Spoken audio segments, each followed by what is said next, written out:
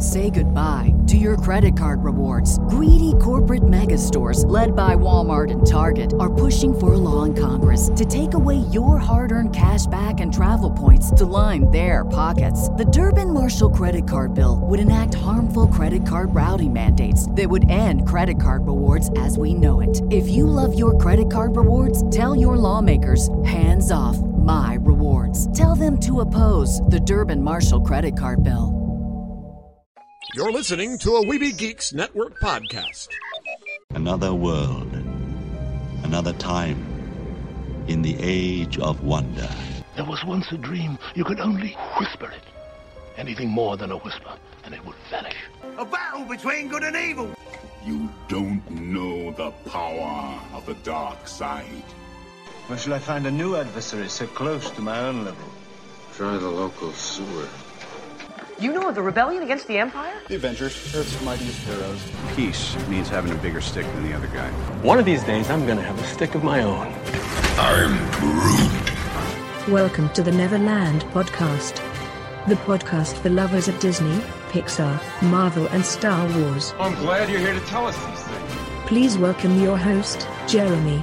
I thought he'd be taller. Yeah, I can fly. All it takes is faith. Trust. Well, if it isn't the Star-Spangled Man with a plan, what is your plan today? Up to Neverland!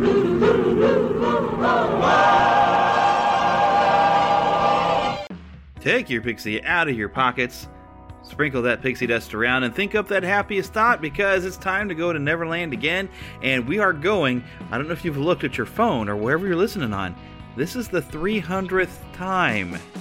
Well, if you don't count like special episodes I did back maybe first season, like during Star Wars Celebration, I think I had a midweek and I would do like a 0.5 or whatever.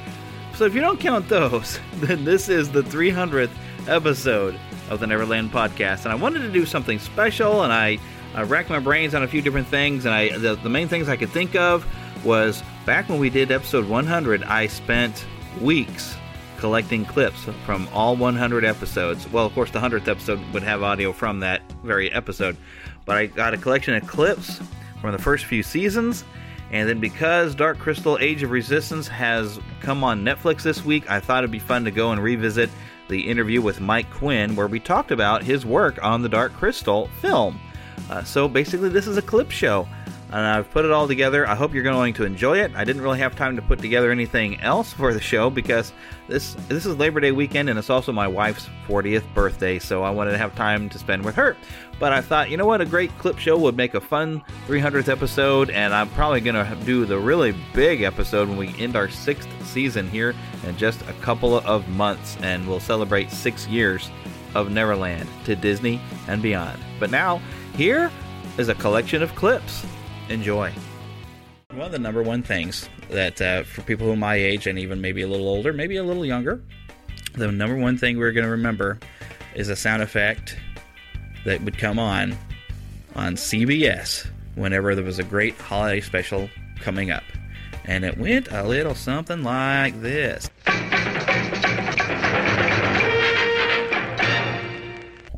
Okay, so then when you'd hear that, you knew something cool was about to happen. Hi, I'm Everett, and I got a little bit of a story to tell that when I was a child, I was really very sickly, and it meant so much to me that my family did show so much concern, and I remember I had uncles and aunts and cousins just coming to my house all the time and bringing me presents and food and cheering me up, and I'm just saying it's wonderful to have a family that's caring, but it's even more blessed when you have a family that's like the family of God, and that's how I'm happy to have both.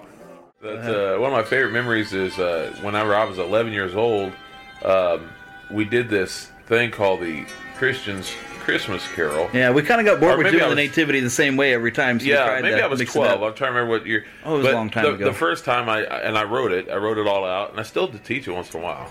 But it was called the Christians Christmas Carol. I played Bob Cratchit on the first one, and we had some other feller who was just visiting for a while who played Scrooge.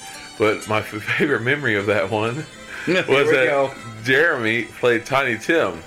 And I was tall, skinny, weird, wiry kid at the time. I was skeletal. What cracked me up was I had no idea how you're going to be dressed when it came your turn to come out. Because it said in the script to come out in pajamas, and what I was wearing for pajamas at the time, because it was cold, was a pair of white long johns.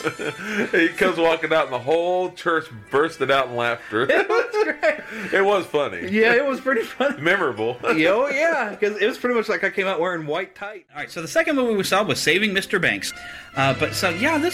This was very good. It has some moments of a little bit of levity, and it is fun watching some of the details. If you've heard in the stories of the making of it, like I have, it's fun watching it kind of brought to life. But it's a very good story, and I know you liked it because you cried.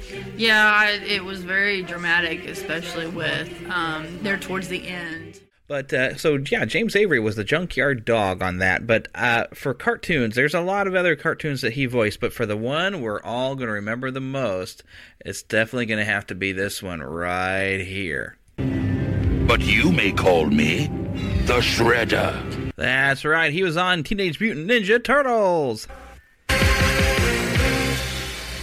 as the Shredder. Today, we are one of many days that we're going to be able to talk about Star Wars. I say this will be the first of many times because, let's face it, this was a big part of our childhood, if you're my age, or even older than me, it's going to be a big part of your childhood, and even younger than me, this is still a big part of your childhood. So we have to be able to talk about Star Wars anytime that we feel like it. Charles in charge. Mm-hmm. Scott Baio. Yeah. From the really awful spinoff from Happy Days, Joni Loves Chachi. Well, he was on Happy Days for a long time. Right, he was on Happy Days, but Happy Days was falling apart, I think, to me. When you took Ron Howard out there without Richie, it wasn't the same. When he first showed up, Richie was still there, but yeah, right. It was. It didn't take long for it to fall apart. It became the Fonzie show, and I loved Henry Winkler and Fonzie. Still do, yeah. But you can't base the whole show around him. That'd be like turning Family Matters completely into the Urkel show. Oh, that's right, they did, and it tanked. We had a few, and I really loved My Ponies, and I got into them at the beginning of it, in the really early 80s, before later on when they had lots of different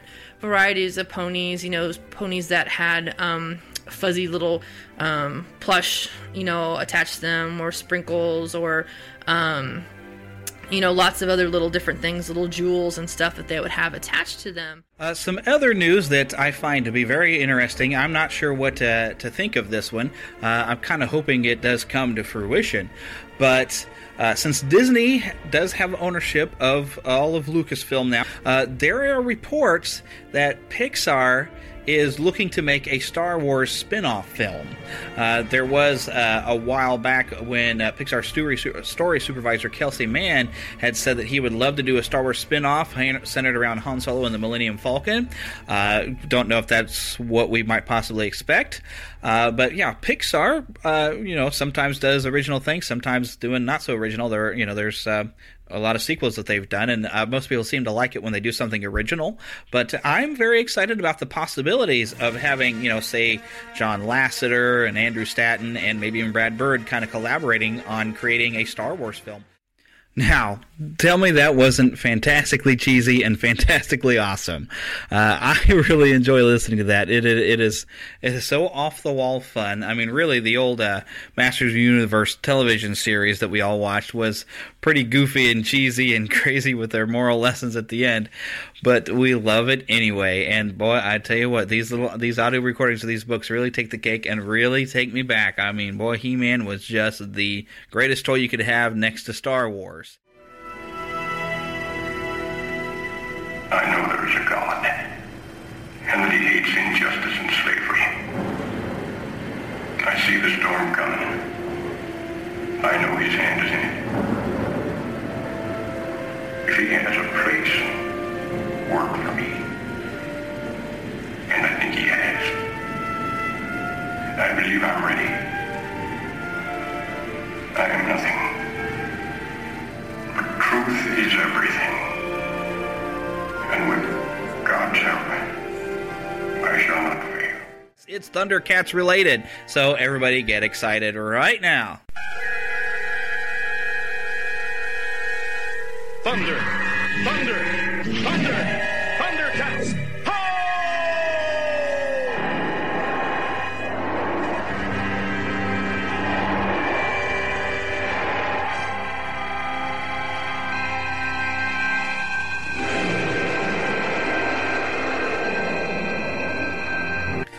Okay, now if that didn't bring back any memories for you, then you either were too young or you never watched it. Hey, now for all of you that were fans of The Hitchhiker's Guide to the Galaxy, this is kind of a rare bit because I think here in the States, probably most people might be familiar with the movie, then other people will be familiar with the books, but how many of those people also are familiar with the fact that there was a radio show in the UK that all of this came from, that the author of the books actually was doing this radio show? And so here's a little song by the actual voice of Marvin the Paranoid Android. I have no idea who the guy's name is, but it's a little cute song called Marvin, I Love You. Amazon is fed by waterfalls, like right here. This is called Inspiration Falls. Because people always ask us, well, why is it called Inspiration Falls? Would you like to know why? Yes. Thank you for asking. That's so nice of you. As you watch this water go gently tumbling over the rocks, it inspires you to go deeper and deeper into the jungle. This is the story of Raiders of the Lost Ark. You can read along with me in your book. You will know it is time to turn the page when you hear the bullwhip crack like this. But the quite big question I want to ask and have some answers to is, who is your favorite Muppet and why? Okay. Well, I don't know. I have lots of favorites, but probably some of the ones that I like the most. I have a feeling for Beaker. Because he's that science nerdy kind of guy, and he's always kind of the guinea pig for Bunsen. And but I also like the Swedish Chef. From billion-dollar blockbuster films to TV, home entertainment, video games, and consumer products, The Dark Knight continues to resonate with audiences worldwide and rightfully deserves his place as a global pop culture icon for the ages. Batman is the single most successful superhero film franchise in history, and there have been more theatrical movies released based on Batman than any other comic book character. In video games, the Batman Arkham franchise is also the most successful superhero game concept ever. Batman consistently breaks records in every incarnation of his character and remains the gold standard by which all other comic book sales are measured. I have heard that on some reviews that they're calling this is like, instead of a superhero movie, this is more like a spy thriller. But to me, that's kind of a lot of what Captain America does these days. It was very much like a spy thriller. It was very cool. Had a lot of good twists and turns. A lot of different things going on. Actually a lot of pretty good humor. Very good acting by a lot of the characters. Now, I should have probably brought up a list of who all played who on there. The man they got cast as Sam Wilson, also known as the Falcon, he was excellent. They did a very good job of introducing Sam Wilson to you and letting you start to like the character before he even gets his flight suit going, and then you're just excited to see him flying around and helping Cap out. Try and comfort the normals that have even more fear than you. Or do you, Hulk Hogan? Kick the doors out. Kick the cockpit door down. Take the two pilots that have already made the sacrifice so that you can face this challenge. Dispose of them, Hulk Hogan. Assume the controls, Hulk Hogan. Shove that control into a nosedive, Hulk Hogan.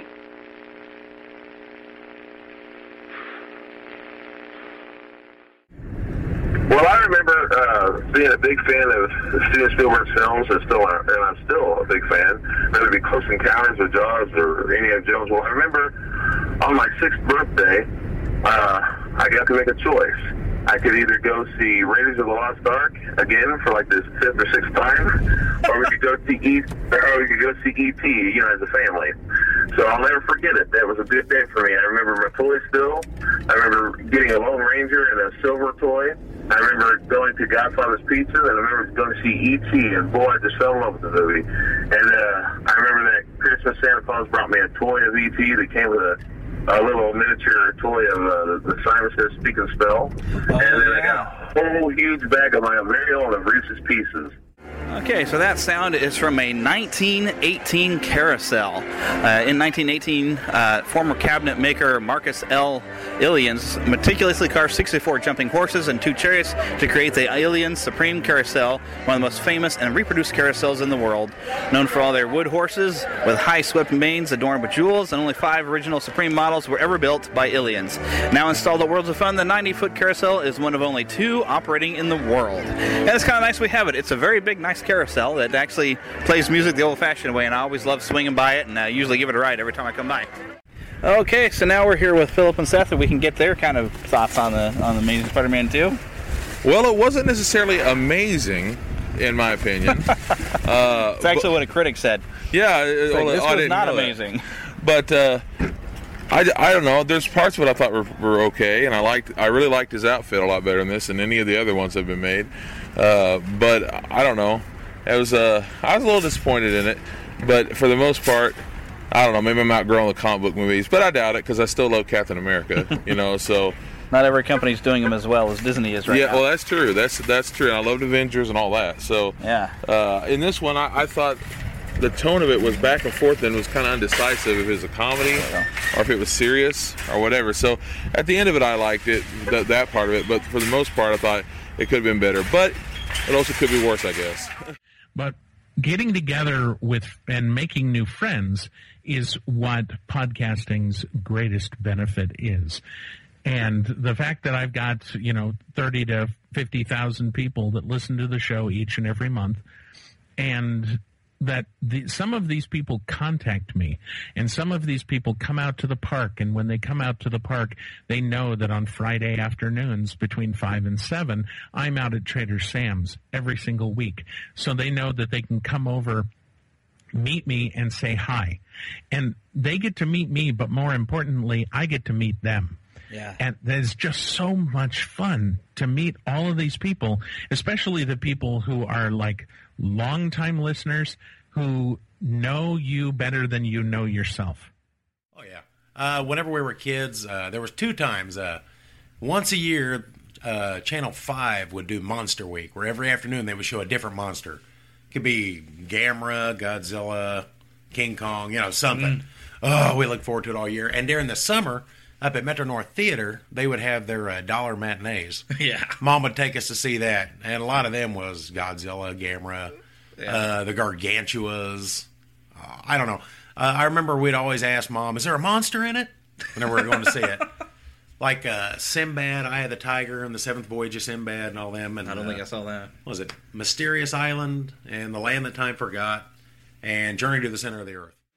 Okay, so there it was back in 1991. I first saw the 6-player stand-up of X-Men. Mm-hmm. And, it played kind of like we were already big fans of the Ninja Turtle game. So when I saw the thing, I was like, it's like the Ninja Turtles, only it's these X-Men people that I didn't really know anything about. Now, I had heard some stuff before because there had been people who talked about Pride of the X-Men, which I had not at this time. I'll have to share that theme here in a little bit, which I did not see because I didn't know who they were. But you saw the first run of that, right? Yes, I did.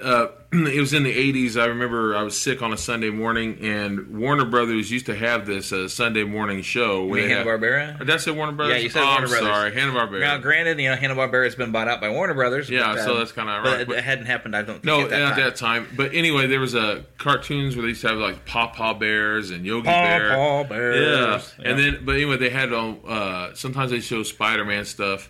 And on this time, they showed the X-Men cartoon, and I thought it was awesome. Pride of the X-Men. Let's go ahead and play that theme right now. Why not? Well, there's 2 things I wanted to say. First, when you first started talking about alien symbiotes, the first thought that I had of was the movie Alien and the chest huggers and everything, or the chest bursters and everything. Mm-hmm. So I was like, well, that's a good one, but no, where you went was better. And I like the fact that you just kind of glassed over Spider-Man 3. And didn't really go into that too much. Yeah, that was not a good representation of Venom at all. Khan had actually conquered the world before the eugenics wars. The eugenics wars, where they'd actually made these race of supermen who are super intelligent and super strong and everything.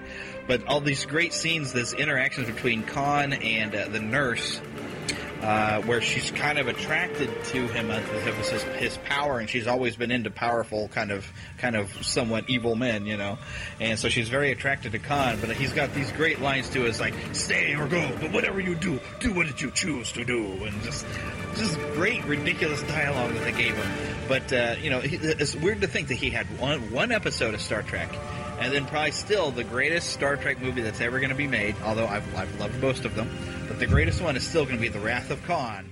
I was in The Smurfs, but I played Denisa, who was Gargamel's niece. So Paul Winchell's niece, his bratty niece. Paul Winchell was Gargamel? Yeah. I didn't know that. That's awesome.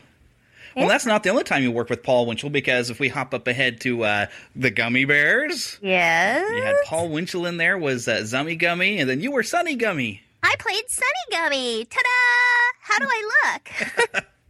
Which was one of my favorite shows when I was younger. I loved the Gummy Bears. Oh, thank you. I appreciate that. You had a lot of great familiar voices, because even, Alonzo Music, I always get the first name wrong. Lorenzo Music. There. Bill Scott, Rocky and Bullwinkle fame.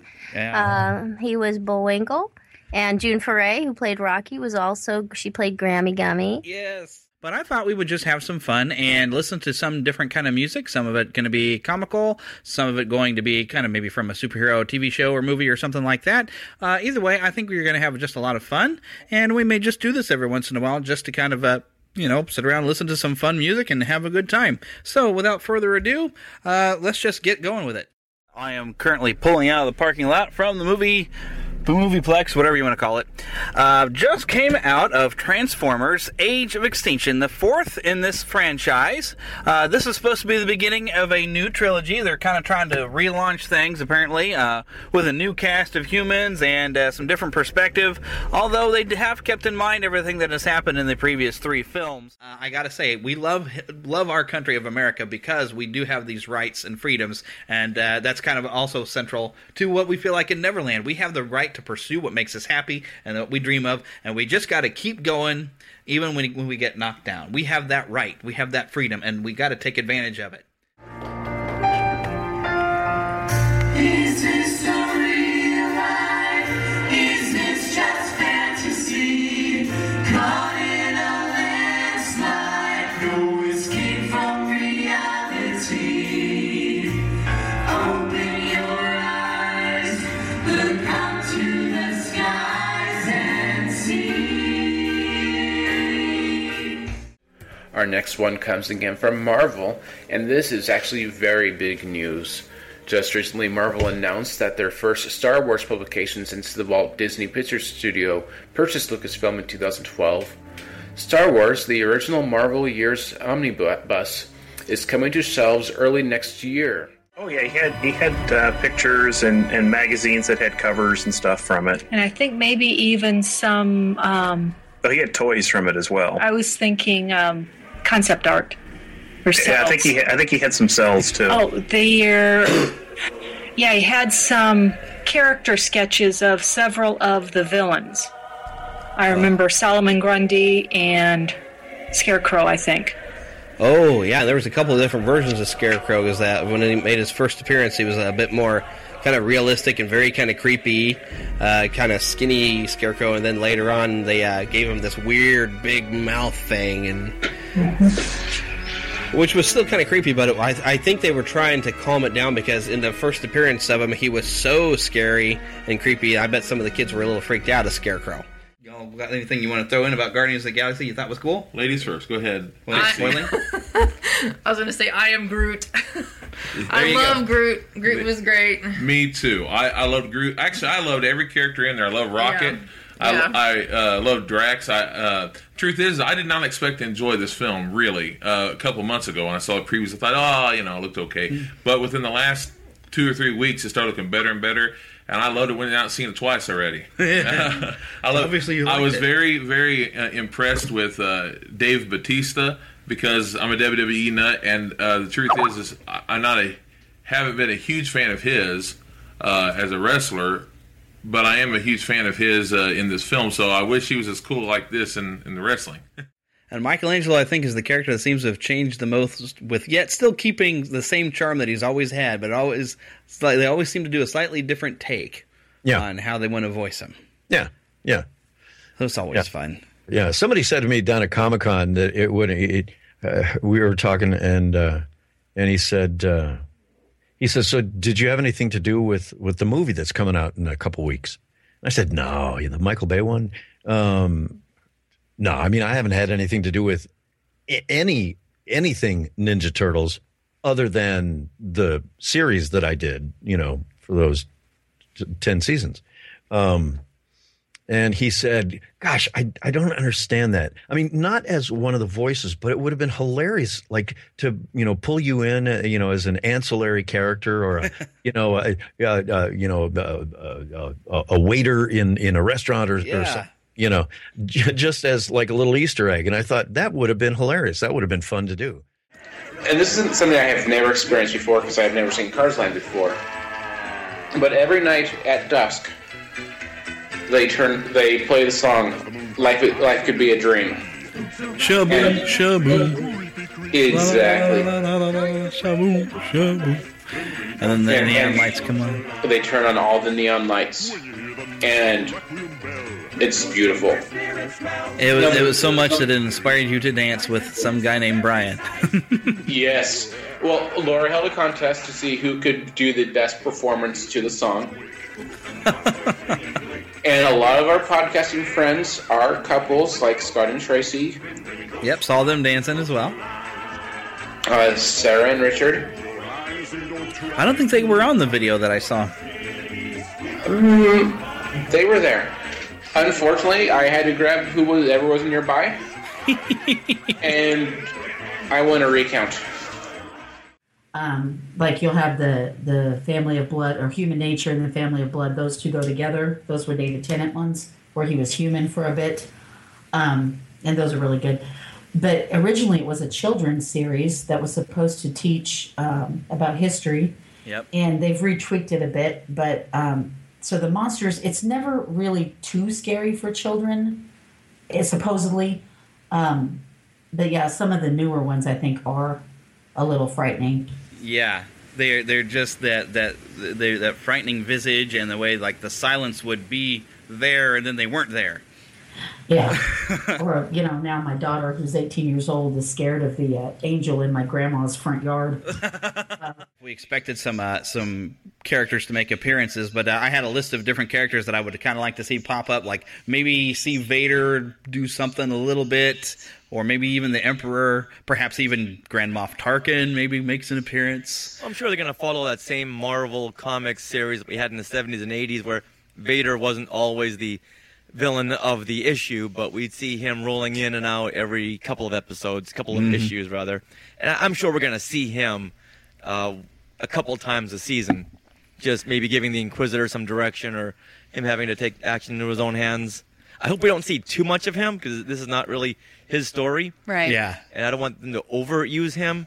Right. And I would like to see Tarkin. I don't want to see the Emperor just because in Star Wars we never saw the Emperor. That's true. He was in his throne room or wherever he was and just being guarded by himself. Yeah. And I don't really think until Return of the Jedi where he had to come out and talk to Vader one-on-one that he did. I think he was very, very secluded. There was a man who went a little overboard judging comic books, and some of it is some people did go too far. You had a lot of your Tales of the Crypt type things, and they would go a little too far. But because of that, this man decided that Batman and Robin were a way to commercial a different lifestyle. And it was a bad influence to have like a young boy who was going and putting himself in danger and always running around with an older man, looked creepy and weird. And so they had stuff like that basically now comic books have become the enemy. Hey, where are all my comic books? Oh, those dreadful things.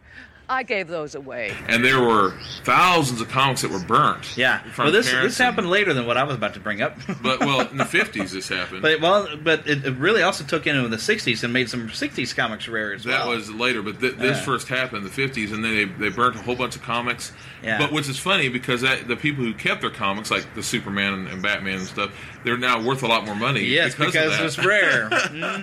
Yeah, we had Walt Disney came back in 1956. He'd been a little busy in 55 opening Disneyland and doing the movie Lady and the Tramp. And so in 1956, we decided to build a public pool here, which was pretty darn progressive for a little town of less than 3,000 in the middle of the 1950s to have a public pool.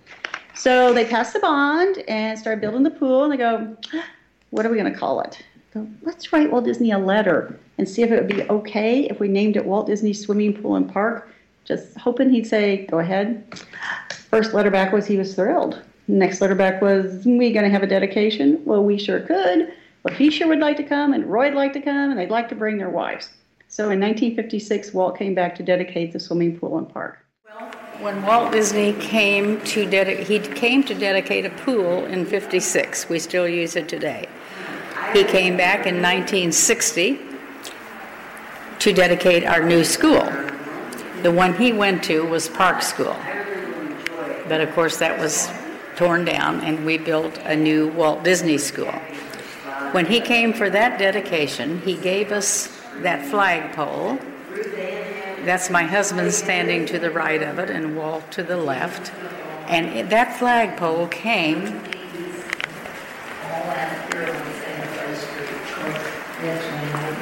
from the Squaw Valley Olympics.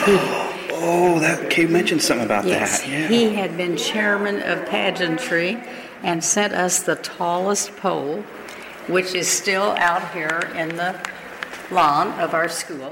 It's more of a contemporary Fantasia. Yeah, because there's a lot of great music in there.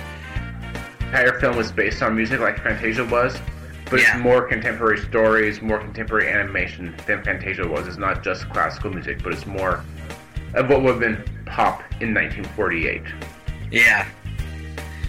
And it's hard to not walk away after watching Johnny Appleseed singing along some of the tunes on there. I always get, the Lord is good to me, so I will thank the Lord for giving me the things I need, the sun above and my Appleseed, something like that. Yeah, it's a fun little song and lots of good kind of toe-tapping kind of things that kind of get stuck in your head. And boy, if I could find a soundtrack for Melody Time, I'd be happy. Or even Fun and Fancy Free, because there's a lot of good stuff in there. You know, these are almost like forgotten treasures that are not as nice to as people, because it's not a full Cinderella fairy tale, or which those are of course great. We do love those, but these are classic films as well. Frau Blucher.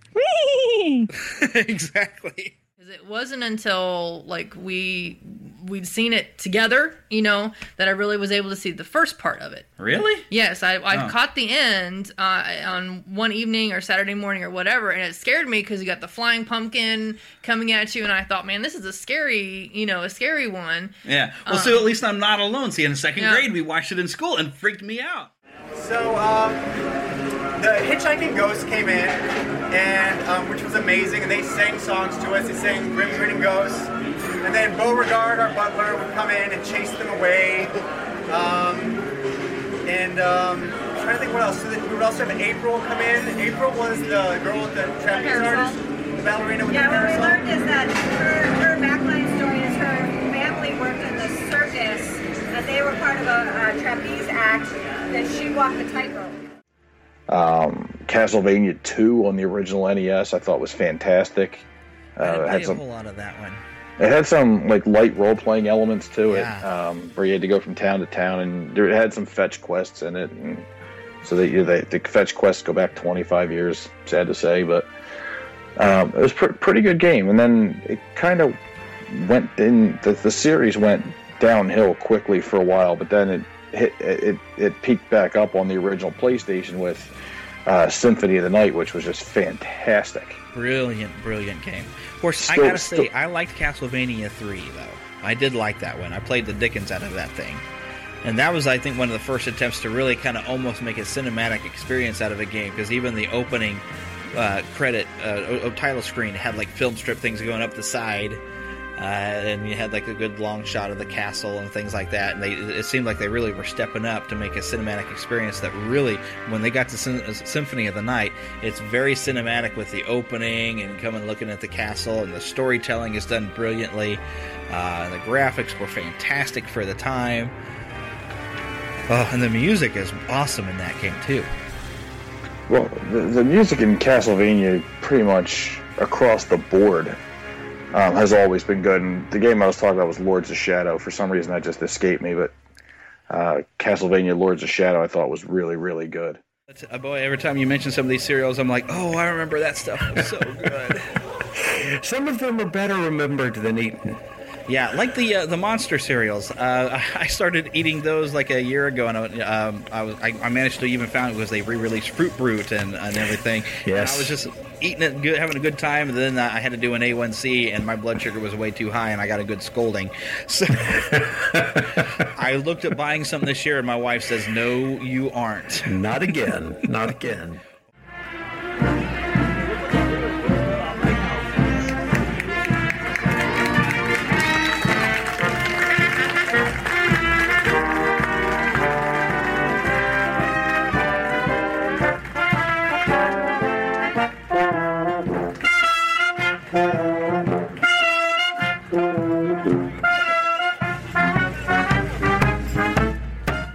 So there's season 3A was all about Neverland, and it was an 11-week run, and then they had a hiatus for like 3 or 4 months. Well, in 1945, the Macy's Day Parade surpassed 2 million people in attendance. Wow. So it was growing. 6 days after this is sad. 6 days after the assassination of President John F. Kennedy, the Macy's Thanksgiving Day Parade went ahead as scheduled in hopes of raising the national spirit. Now, we actually just had the anniversary of his assassination just this past week, but that's a sad thing. We don't want to talk about it. We're a happy show. One of my favorite balloons, Snoopy, the Peanuts character created by Charles Schulz, holds the distinction of having the most Thanksgiving Day parade, New York City parade floats, with 6 different balloons since 1968. Yeah. I always love seeing Snoopy. Snoopy was always the one for me. I even mentioned him in my sermon this morning. I mentioned Snoopy, he's even on that movie I mentioned a while ago. Snoopy was the one to me. He's one of my favorites, You got to love him. Whether he's Joe Cool, or he's on the Red Baron, or he just walking around being himself, you got to love the guy. New lightsaber. I've seen a lot of joking around about the extra blades, but everybody seems to think it's kind of cool, but yet also it's becoming a bit of a joke. I've seen pictures where they made it look like a Swiss Army knife, or if George Lucas had done this, it had so many different extra blades sticking off. Somebody had kind of made a thing. Okay, so the first trilogy, we had 1 blade. Second trilogy, we have 2. A dual blade. Third trilogy, now we've got 3. Okay, well, this is 100th episode, myself, you're hearing again. That was everything from Season 1, but I just had to let you know that this may just be perfect for you if you are interested in podcasting yourself, okay? My friends, and they are legends in the industry, Luis and Kamala, have a proven marketing machine designed to help you attract high-profile interview opportunities, and that's not all. Their paid-to-broadcast program puts a monetization process in there that has you creating income the moment you start your podcast channel. And here's the inside scoop from your friend in the know, namely me. They launched their program earlier this year and have been getting amazing results for their clients. Paid to podcast is already considered by their clients to be the #1 way to launch and monetize your podcast fast. The price is about to go up to around $15,000, which is still only a fraction of the true value of this. But get this, they wanted to show gratitude for the success this program has generated for themselves and their clients, and they really want a really exciting way to find and promote some of the best secret hidden talents waiting to be seen and heard in the market today. So they're giving away one of their paid-to-broadcast programs away, totally complimentary. So that means that you could win a fully sponsored place for the paid-to-broadcast program, which is currently worth $10,000. But, of course, this will be absolutely no cost to you. So if you're chosen for this scholarship, you'll get plugged into their marketing machine that positions you and has you attracting the best interviews for your podcast channel, and you don't need to have one either. They'll help you create your own niche, and all through the program, they'll be with you. And so, yes, this could be you. However, you have to be in it to win it. Now, it's super easy to win. I'm going to put a link in the podcast notes that you're seeing. If you go to neverlandpodcast.com and find the show notes for this episode, I'm going to be putting this link in the next few episodes. And you can find out about all the criteria and let them know why you would love to win. And that's it. So, since they've been telling me about this, I thought of all of you, consider that you might be considering getting into podcasting, so I wanted to tell you all straight away, right here in my 100th episode. And considering, that you might be considering podcasting yourself, this could be the perfect vehicle for you to take your public profile and your business to the next level. Because some people, they podcast as a business. Are you maybe thinking of you have a business of some sort and you want to attach a podcast to it? This is a really good time to be able to step in. So once again, now remember, go to neverlandpodcast.com or look in the show notes here for this episode, and I'm going to put a link in there that you can click in and you can enter into this little contest and see if you can win this scholarship to be able to get into this program, and they'll help you get started with your new podcast. So yeah, if you're considering to do this, and believe me, it's a lot of fun. If you really have a passion for this is a great thing. And I bring this up mainly because through 100 episodes, I have been having a lot of fun. And as I mentioned when I was going through and selecting these clips, all the fun things I realized I've gotten to do and all the people I've gotten to meet through doing this show has been wonderful. And knowing that you are out there and you're listening to this and that you're enjoying this and you keep coming back every week, I love that. I feel like I've got kind of a connection with, even though a lot of you I've never, met or anything like that. It's really fun to know that you're there. And, I get to see where downloads come from around the world. It's very, very special, and I love making this show for you. And I hope I can continue, go up to another 100 episodes to 200 episodes, because like I said, I'm having a lot of fun doing this, and I love that you're listening and you're enjoying it. I'm hoping I'm making your day better every time you get to hear an episode of the Neverland Podcast. But if you're considering making a podcast yourself, like I said, go to the link that's in the show notes. But let's go listen now to Season 2, and here are the rest of the way up to our 100th episode. All right, now our very special content for the week, we're going to go beyond Disney, but still get a little bit of a Disney magic. I don't know if you've ever seen this movie. It's a great movie, but we're going to go back in the Neverland TARDIS now, and we're going to hear Jimmy Stewart, Donna Reed, the original cast of It's a Wonderful Life, doing a radio version of that show. It's going to be great. You're going to love this. Quickly, come on, let's get in the Neverland TARDIS and go. But they had trading card style images taken from the teaser, and it reveals the names of some of those characters we saw. The woman we saw riding the, for all intents and purposes, it was like a speeder. Her name is Rey, R-E-Y. Now, they say the numbers on the cards were significant. She was card number 74. There was also BB-8. That is the little droid we see on a ball, and a lot of people are calling it like a soccer ball. He's card number 11, or it is card number 11. And the interesting thing I have also found is that Mark Hamill has released some in an interview talking about getting to play with the actual droid, because that is a practical effect and not a CGI effect. Merry Christmas! And a bah humbug to you! That boy Fred, always so full of forgiveness and love. Yes, he always was a little weird. I'll tell you how Christmas ought to be. Everybody ought to get up early. But not to see the presents 'neath the tree. If Christmas cheer they're looking for, a cup of tea's enough to pour. That's the way Christmas ought to be. I really like the Elf King. I know he's like kind of the jerk character in it, but like it resolves that very well. It does resolve that very well and kind of ties into his madness and like why he is the way that he is. And so that was nice to see. He's a jerk for a reason. However, I really thought I'm watching him with like the stag and the big antlers, and I'm like, oh yes, I want. I mean, if I could be in Middle Earth, like that's what I want. I want a giant deer to ride around on. Everybody, imagine a very large deer with moose antlers. It was flipping awesome. It was awesome. The ones that pop up a lot, I knew about them when I was a kid, and so it was really a thrill as I'm starting to get to meet a lot of these voice actors, and it's really awesome. I'm really sad I never got to meet Christine, but she sounds like a really amazing person. The first thing I ever wrote with Carrie again was an episode of Gem and the Holograms, one episode called Video Wars. and we wrote that together, and we're hoping it would lead to a whole bunch of cartoon work, and it really didn't. It led to nothing, actually. But years later, I went to work for Disney TV Animation and ultimately became an executive there and developed a bunch of shows, which led me to develop Gargoyles, which led me to become a producer. And I actually became a producer first and a writer second on the show.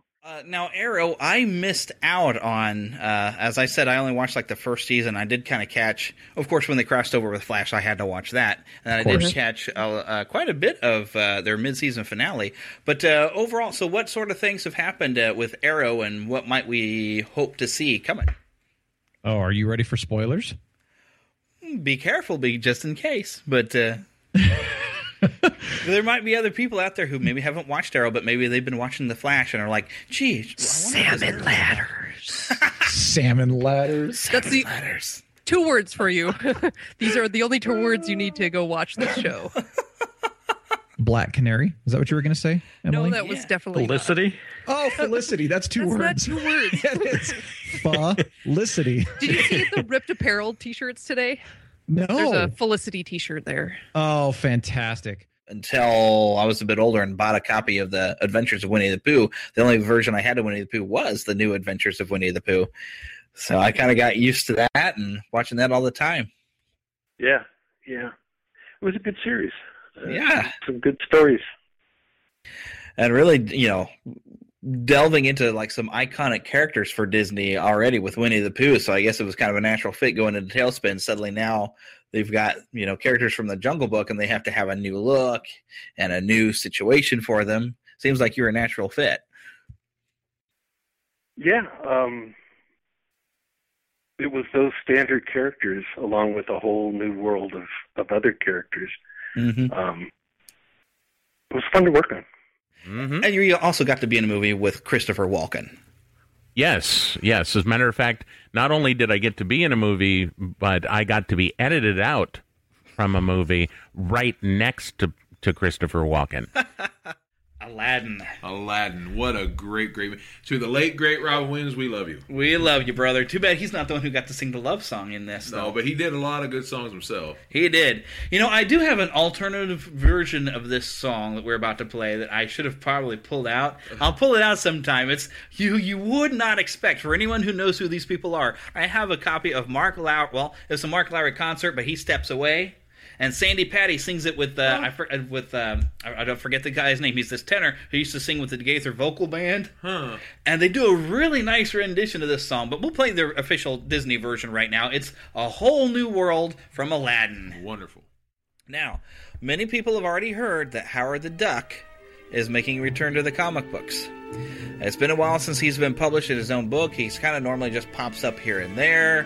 We all know he exists, even if we don't see him published in any fashion for a long time.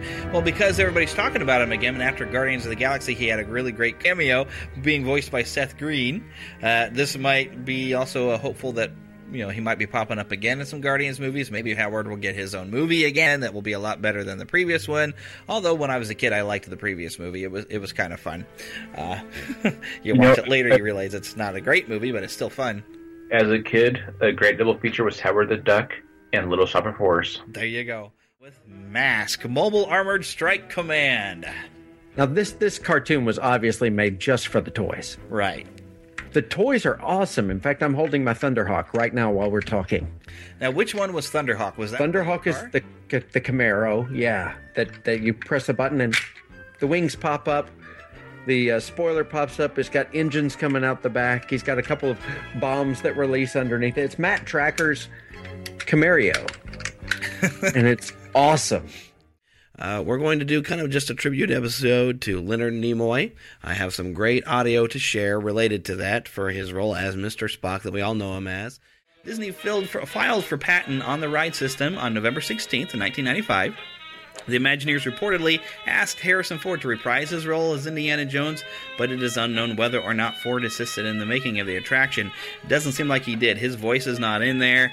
Anything I've seen, there's I'm going to share some audio later, where there was a special done on ABC for part of the Magical World of Disney. It was kind of a special, but you never get to see actually Indiana Jones from the front. It's always from his back. And it's all in shadow. And I'm sure they've modeled the figure to kind of look like Harrison Ford a little bit, but it doesn't sound like he was really that involved. But anyways, the Temple of Forbidden Eye, of course, premiered on March 3rd, and this was, of course, the day before it was open to the public, but there was invited celebrity guests were George Lucas and Michael Eisner, formerly, of course, Disney CEO, Dan Aykroyd, and Carrie Fisher. And to promote the opening of the attraction, the Disney Channel produced an hour-long TV program entitled Indiana Jones Adventure, featuring Karen Allen and John Rhys Davies reprising their roles from Raiders of the Lost Ark. Clark had a good one last couple of weeks. He brought in a fart noise maker, and Chloe played along, so whenever he pushed the button, and she would just be like, oh my God, I'm so sorry, this is so embarrassing. How did you guys react, and what were your emotions when you, watched the final movie? I was surprised that I was forced to pay to get it. Every superhero had a bandolier or belt full of pouches and pouches on there, the cargo pants era. Yeah, yes. That way they weren't necessarily wearing tights. It's like, no, look, we have pockets and everything. Yeah. It all started with a character called Longshot because the artist said, well, if he's got all of this gear, where is he going to put it? Exactly. And pouches and pockets work with Batman, but it doesn't work with every superhero. Yeah. And in the mid '90s, thanks to Rob Liefeld, you saw it on just about every superhero. Yeah. I always liked how Spider-Man would sometimes you'd see him pull up the shirt half of his tights, which you didn't realize he could do, and he would have a Spidey belt underneath, and he had a signal light there as a buckle, but he could keep his web cartridges all in these pouches on this belt. Why did the seagulls fly over the sea? Because if they flew over the bay, they'd be bagels. Well, why do young pirates always fail when saying the alphabet in kindergarten? Aye, because their fathers insist they get 7 C's. Aye, and there are 7 C's. Why is pirating addictive? Well, they say once you lose your first hand, you get hooked. Well, how do pirates know that they are pirates? They think, therefore they are. Oh, but Captain, you said you don't think, you must not are. Mutiny. It was no mutiny. It was Pegleg Jones. Mutiny. His character in the characterization in the first film really was remarkable. It was so fun and quirky. I just was thrilled when I saw it in the theater. I know that guy.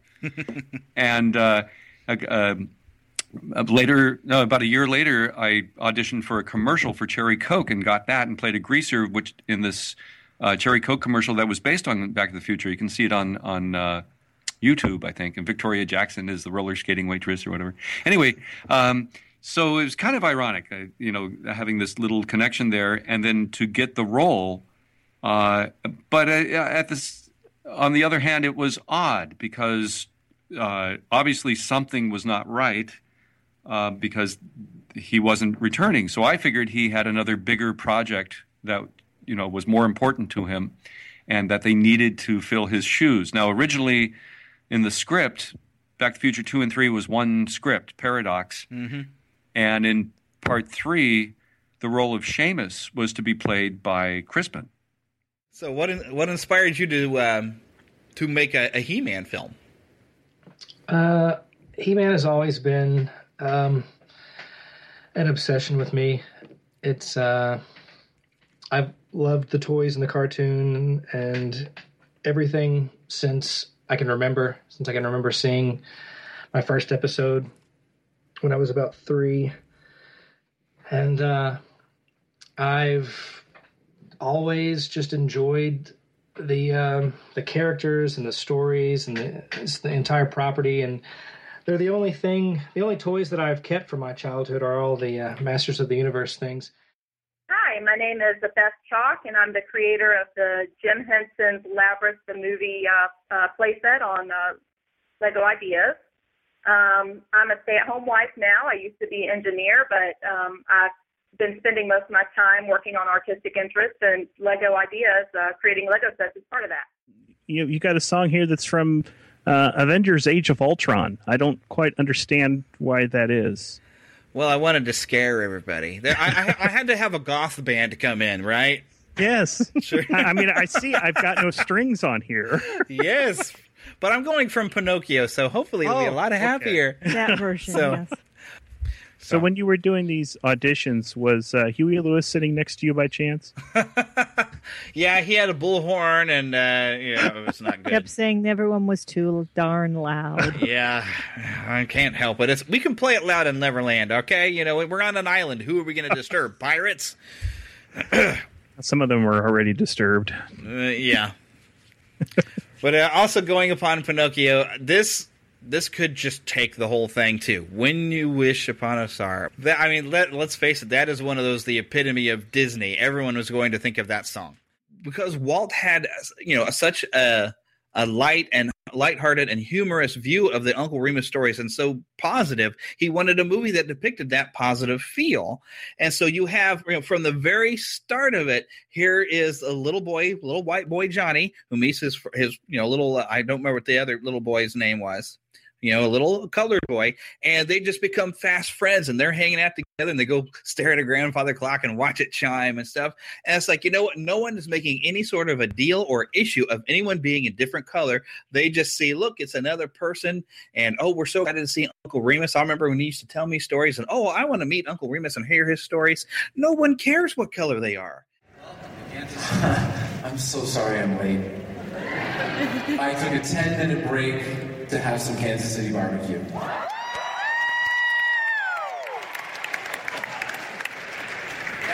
I got the email from Kirk with the panel list of who's going to moderate which panel.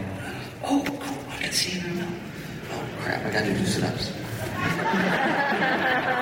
The workout that you have on the show, that's got to be pretty grueling. It's pretty grueling. I mean, it's like if Oliver has to know how to speak Russian, or if Oliver has to know how to shoot a bow and arrow. Like, all of these things are things that we build into the infrastructure of the show. And the fitness is something that we build into the infrastructure of the show. I get scheduled workouts every week.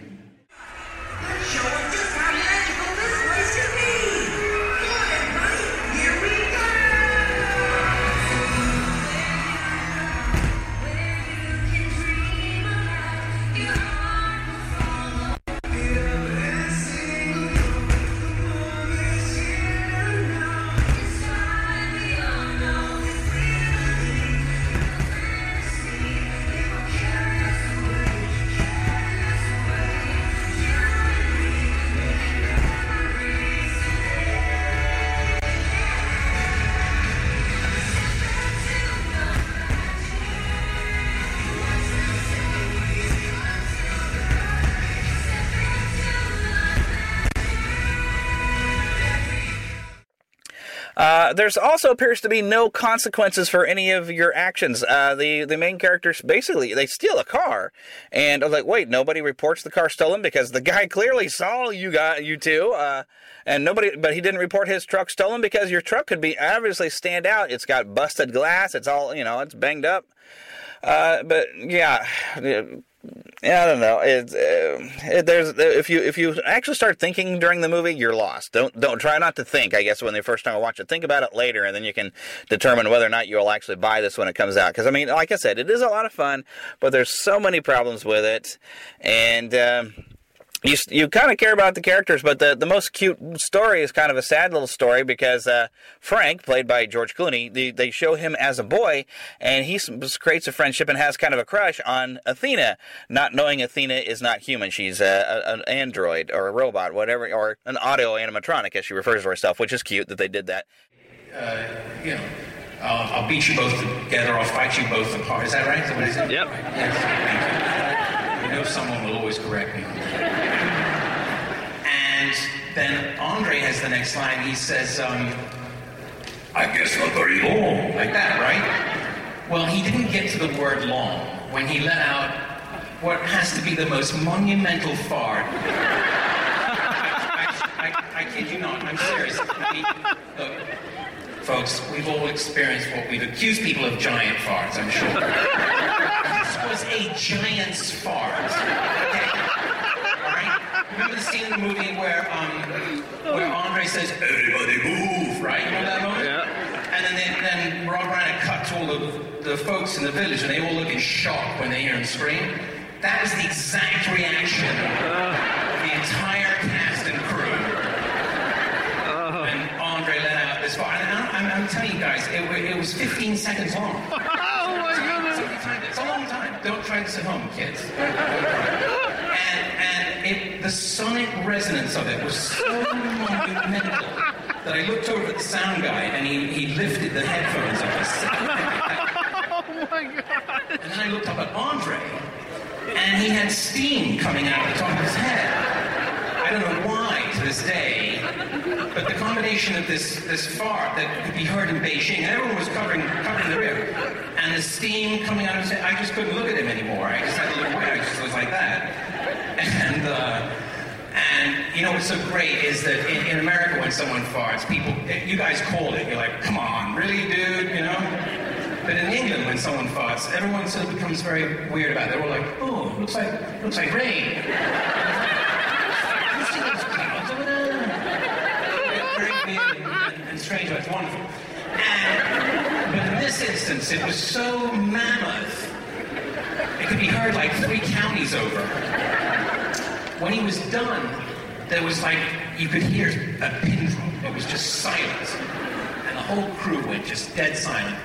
And Rob Reiner, the director, broke the silence and he goes, hey, Andre, you okay?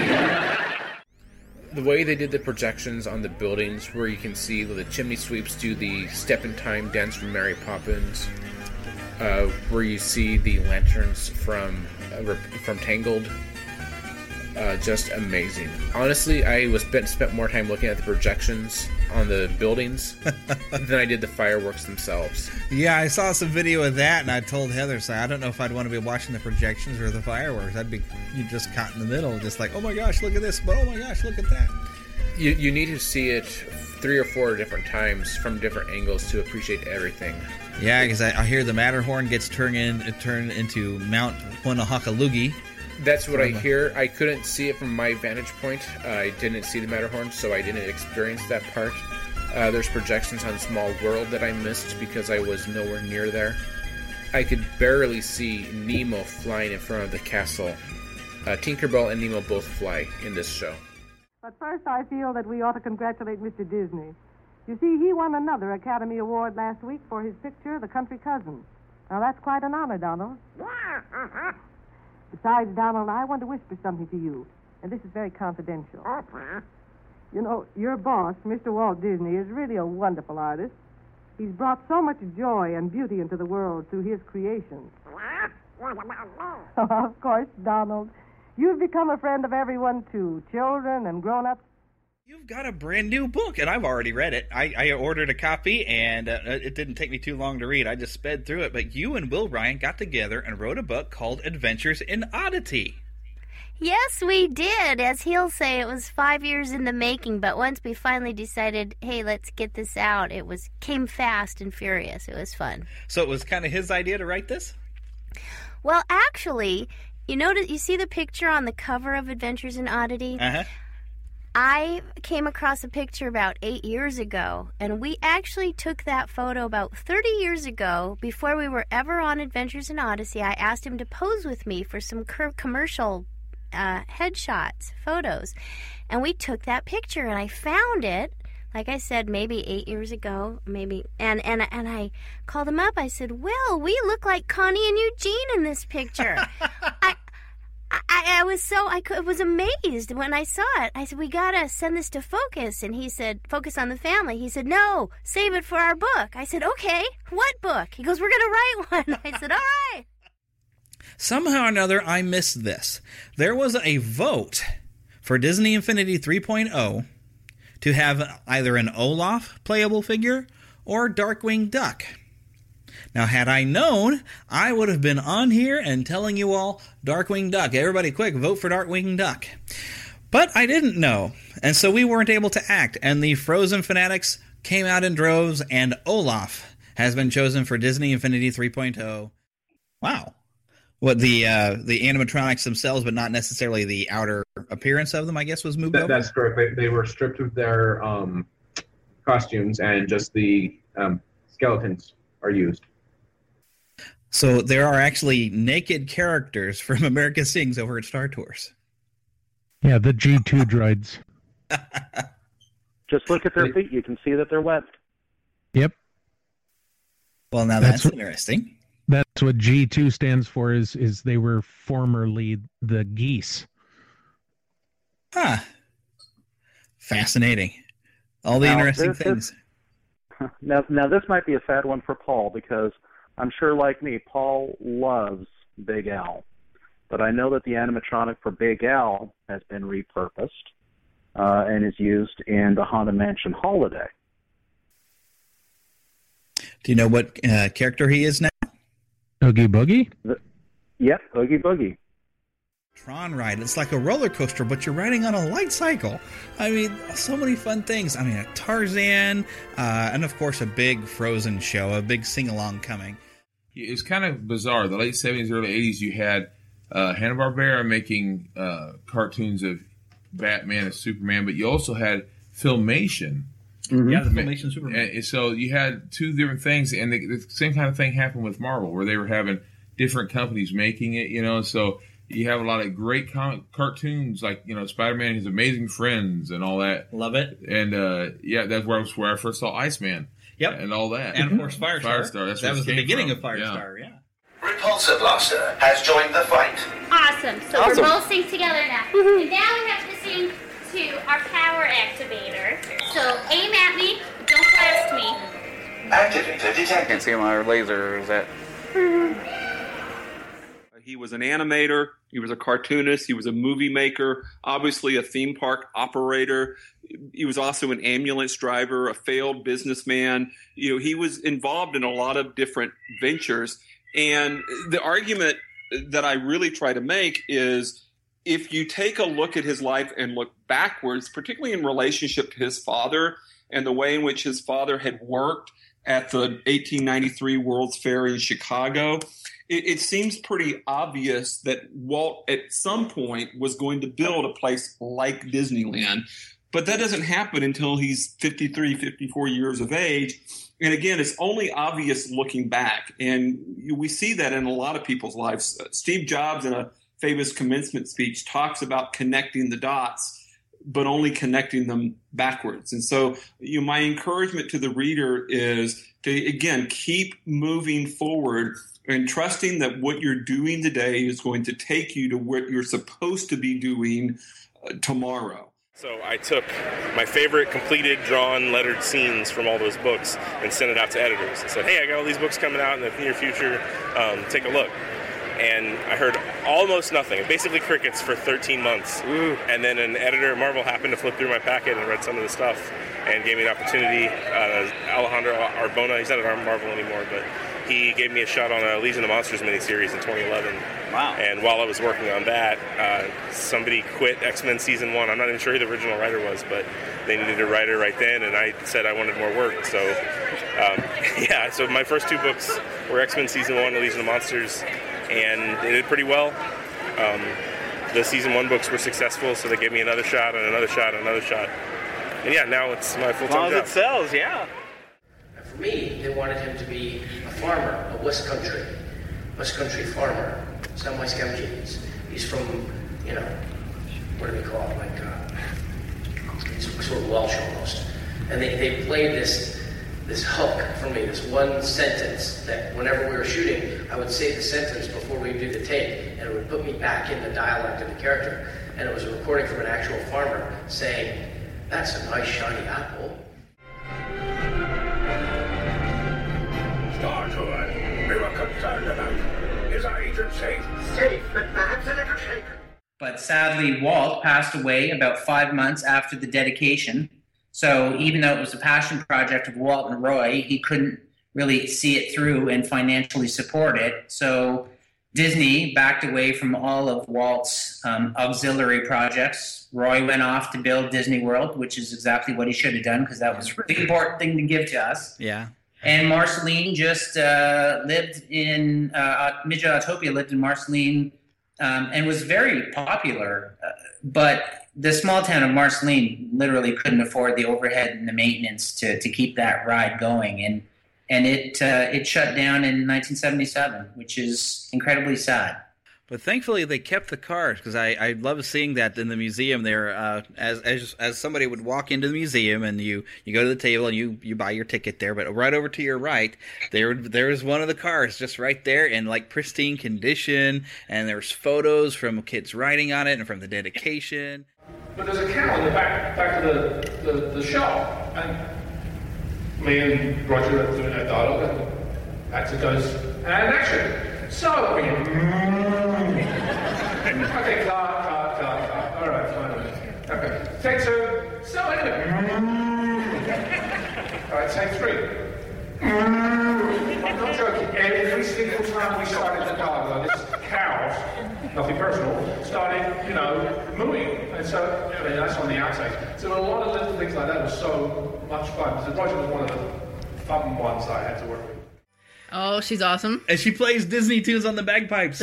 She's so awesome. So awesome. Playing the Mickey Mouse song and stuff like that.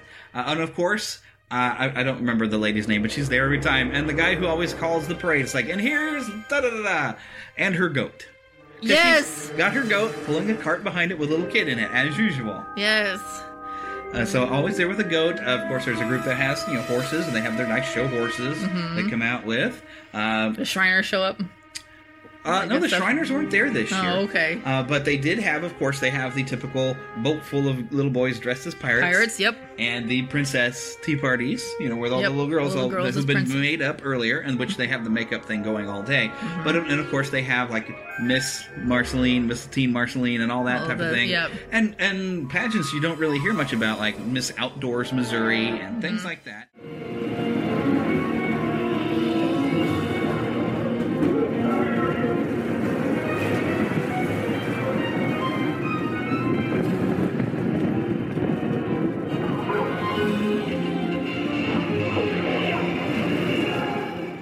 Well, and a great thing about having a show where we talk about the Flash and having a series of the Flash is that the character itself, even in the comics, has just this rich history of a variety of villains, really interesting, creative villains, and sometimes people you would never expect. I mean, like the Trickster, Yeah. And this Rogues Gallery. So they have so many different characters that are really Flash specific, whereas you got your Agents of S.H.I.E.L.D. and even Arrow, where they're pulling villains from other franchises and other characters in the universes, in the comic universes.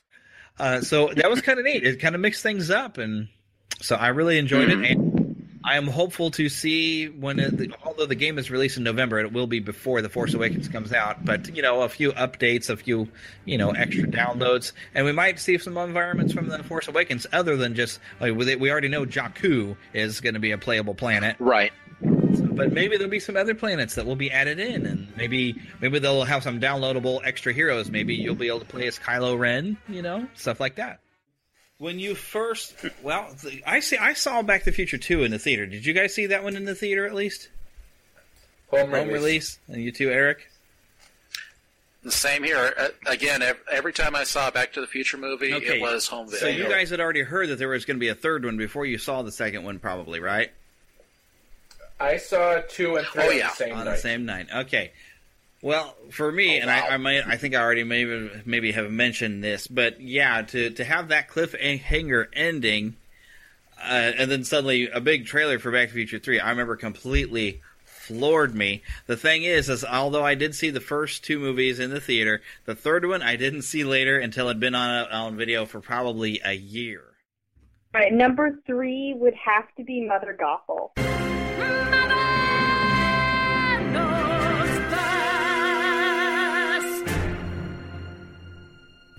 That's a good one. That is a good one.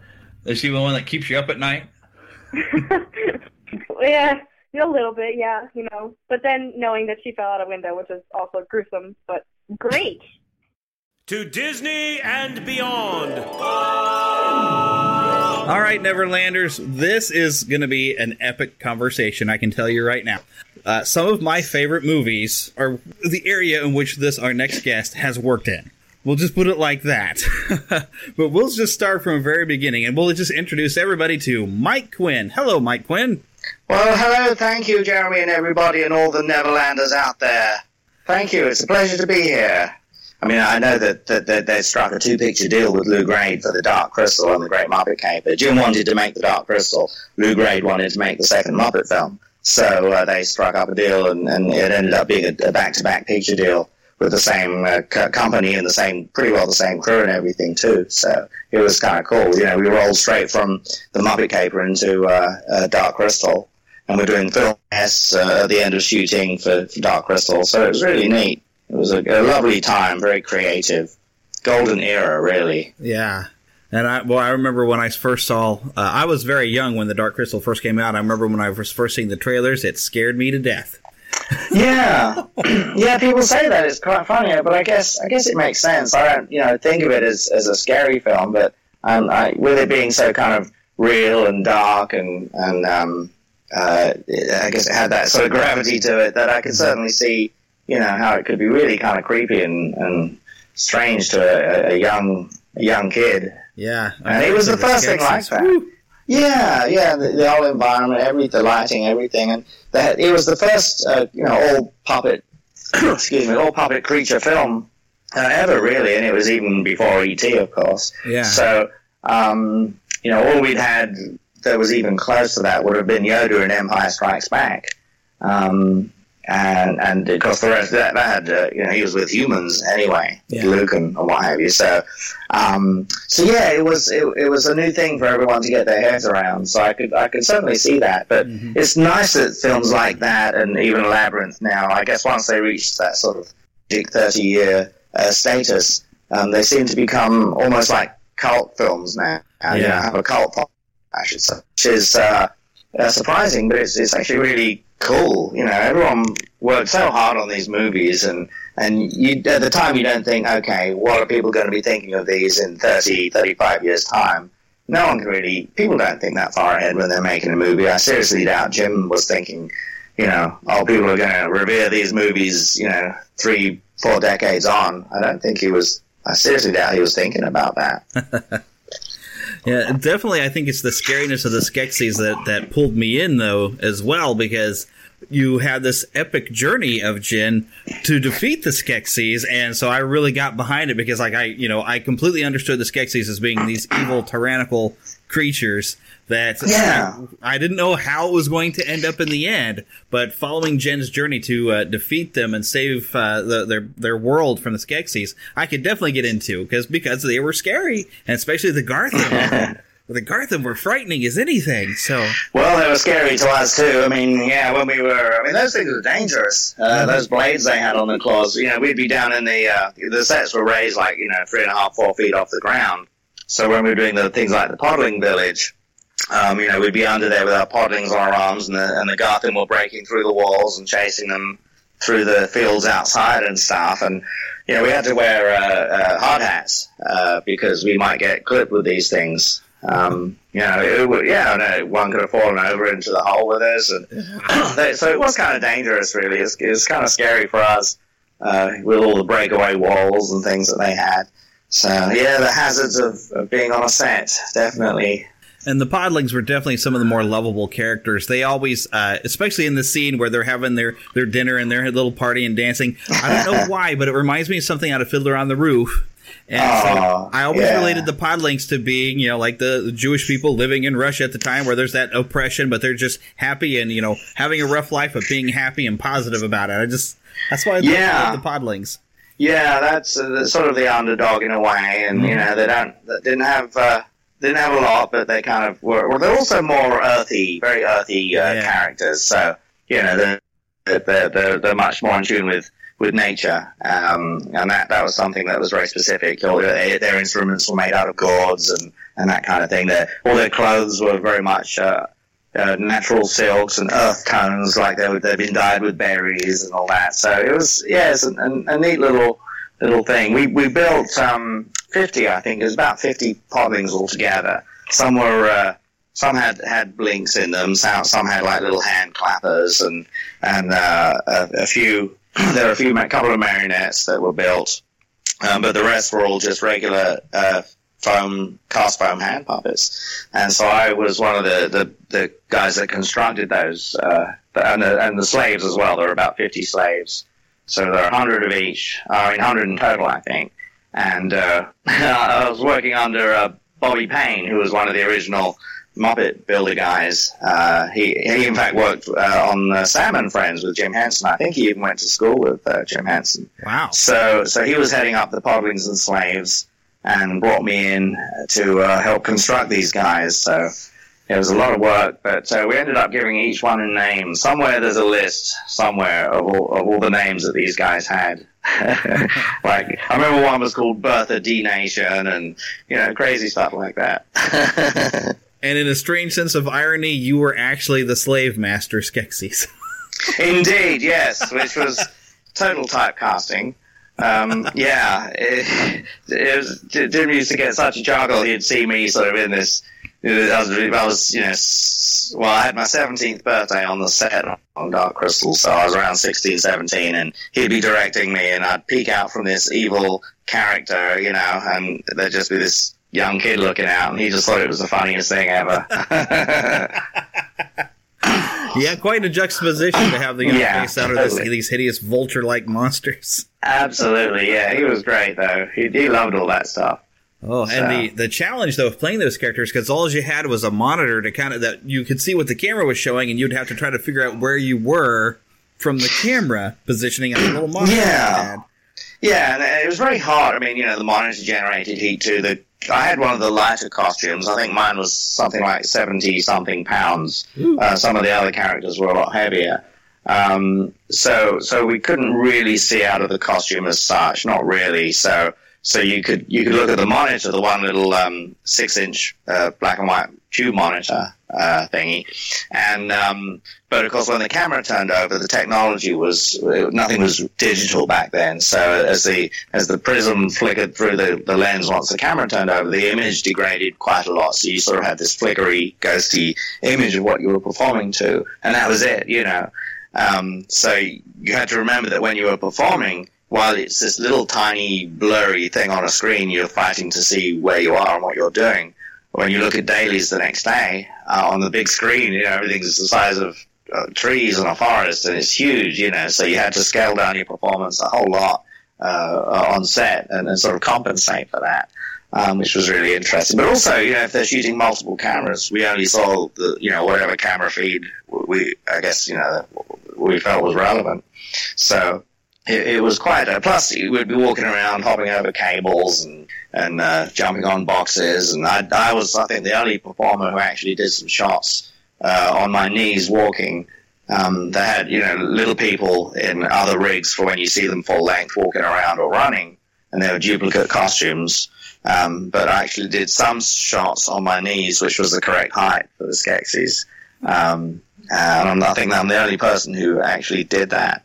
So it worked quite well, but of course it's incredibly painful. Yeah, and might explain why my knees aren't working any longer. But it was worth it, the movie, and yeah.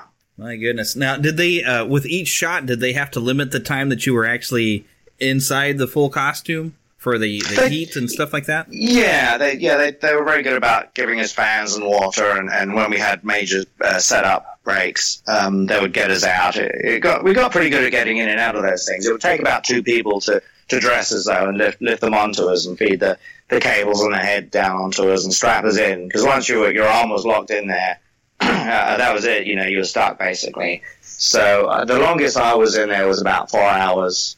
Wow. Yeah. Well, I think the shot when we were looking up at the crystal and seeing the crystal bat reflected in there, looking for Jen and Kira, that whole scene. Yeah, that was the longest though. But by that time, we were kind of used to it. You know, the very first scene we ever shot was the first time you see them in the movie going into the crystal, into the bedroom, the dying Emperor's bedroom. And we were all in agony after that. It's like, oh no, what have we done? We tried to rehearse and everything, but there's nothing like being on set and trying to pull it all together and shooting for days on end. So they had a massive scene, which helped. But I think after that, our bodies kind of learned. Well, speaking of anyway, it sort of learned what it needed to do and how to be more economical with all the muscles and all that kind of thing. So it got a lot easier after a while. But it was still not an easy feat at all. But worth it in the end. I used to, when I was home on summer vacation from school, that was almost religiously, I had to watch The Dark Crystal almost every day. Wow. For years. I watched the Dickens out of that movie. Yeah, there's no Dickens left in there, I noticed. So you were the one that took it. Apparently I was. Come back with our Dickens. Stop that man. And even so much that I remember when I found online that I could purchase a copy of the soundtrack, they did a limited release. That's right, they did, didn't they, with extra music. Yeah. Mm-hmm. Well, Trevor Jones. Had the original Trevor Jones scoring, and then they had where they lifted it directly from the film. You could tell on the second disc. It even had some unreleased music from a funeral scene that was cut. Oh my goodness. Yeah, really, really good. Yeah, Trevor was great. Yeah, we worked quite closely with him on things like the pod dance. I did some of the drumming work on that. So in the wide shot, when you see the drummer, it's me doing the drummer and the drumsticks. And then when they go into the close up, Jim was doing the head and Dave Goals was doing the 2 sticks. So it switches back and forth. But in the wider shots, it's me doing the drummer myself. We had to learn each drum beat. So he gave us a cassette. Back in those days, we had these things called cassettes. And on the left channel would be the music track, and on the right channel would be a count. So we'd know where we were in the count on the track as we were learning. So it'd be 1, 2, 3, 4, 2, 2, 3, that kind of thing. So. And we had music charts as well for those that could use that. So we actually learned every musical piece thanks to Trevor. So wow. Thank you for listening to the Neverland Podcast. We invite you back next week for more fun and adventure. Until then, remember to keep a pixie in your pocket. It's that young at heart, positive attitude that you can share with others. And remember to visit our website at neverlandpodcast.com. There you can find links to our news page, our shop, our contact page, where you can easily send an email to podcast@neverlandpodcast.com. You can also find our Neverlanders page, where you can find out how to become an official Lost Boy or Pixie, because girls are too clever to get lost. Become a real Neverlander. Please feel free to leave us a voicemail at 816-226-6492. And be sure to follow us on Twitter at NeverlandPcast. And like our Neverland Podcast fan page on Facebook. We also have a group on Facebook for you to join. We also appreciate your support to keep the Neverland Podcast up and running. Visit patreon.com/NeverlandPodcast to donate to keeping the pixie dust alive. Copyright content featured on the Neverland Podcast is copyright of their respective creators and used under fair use license. All original content is copyright of Blue Band Productions, and a very special thanks to Yeehaw Bob Jackson at yeehawbob.com for our new ending music. God bless! Hello, everybody. This is Yeehaw Bob Jackson. Neverland Podcast, we love you. Neverland Podcast, we love you. Neverland Podcast, it's true. Neverland Podcast, we love you. Yeah!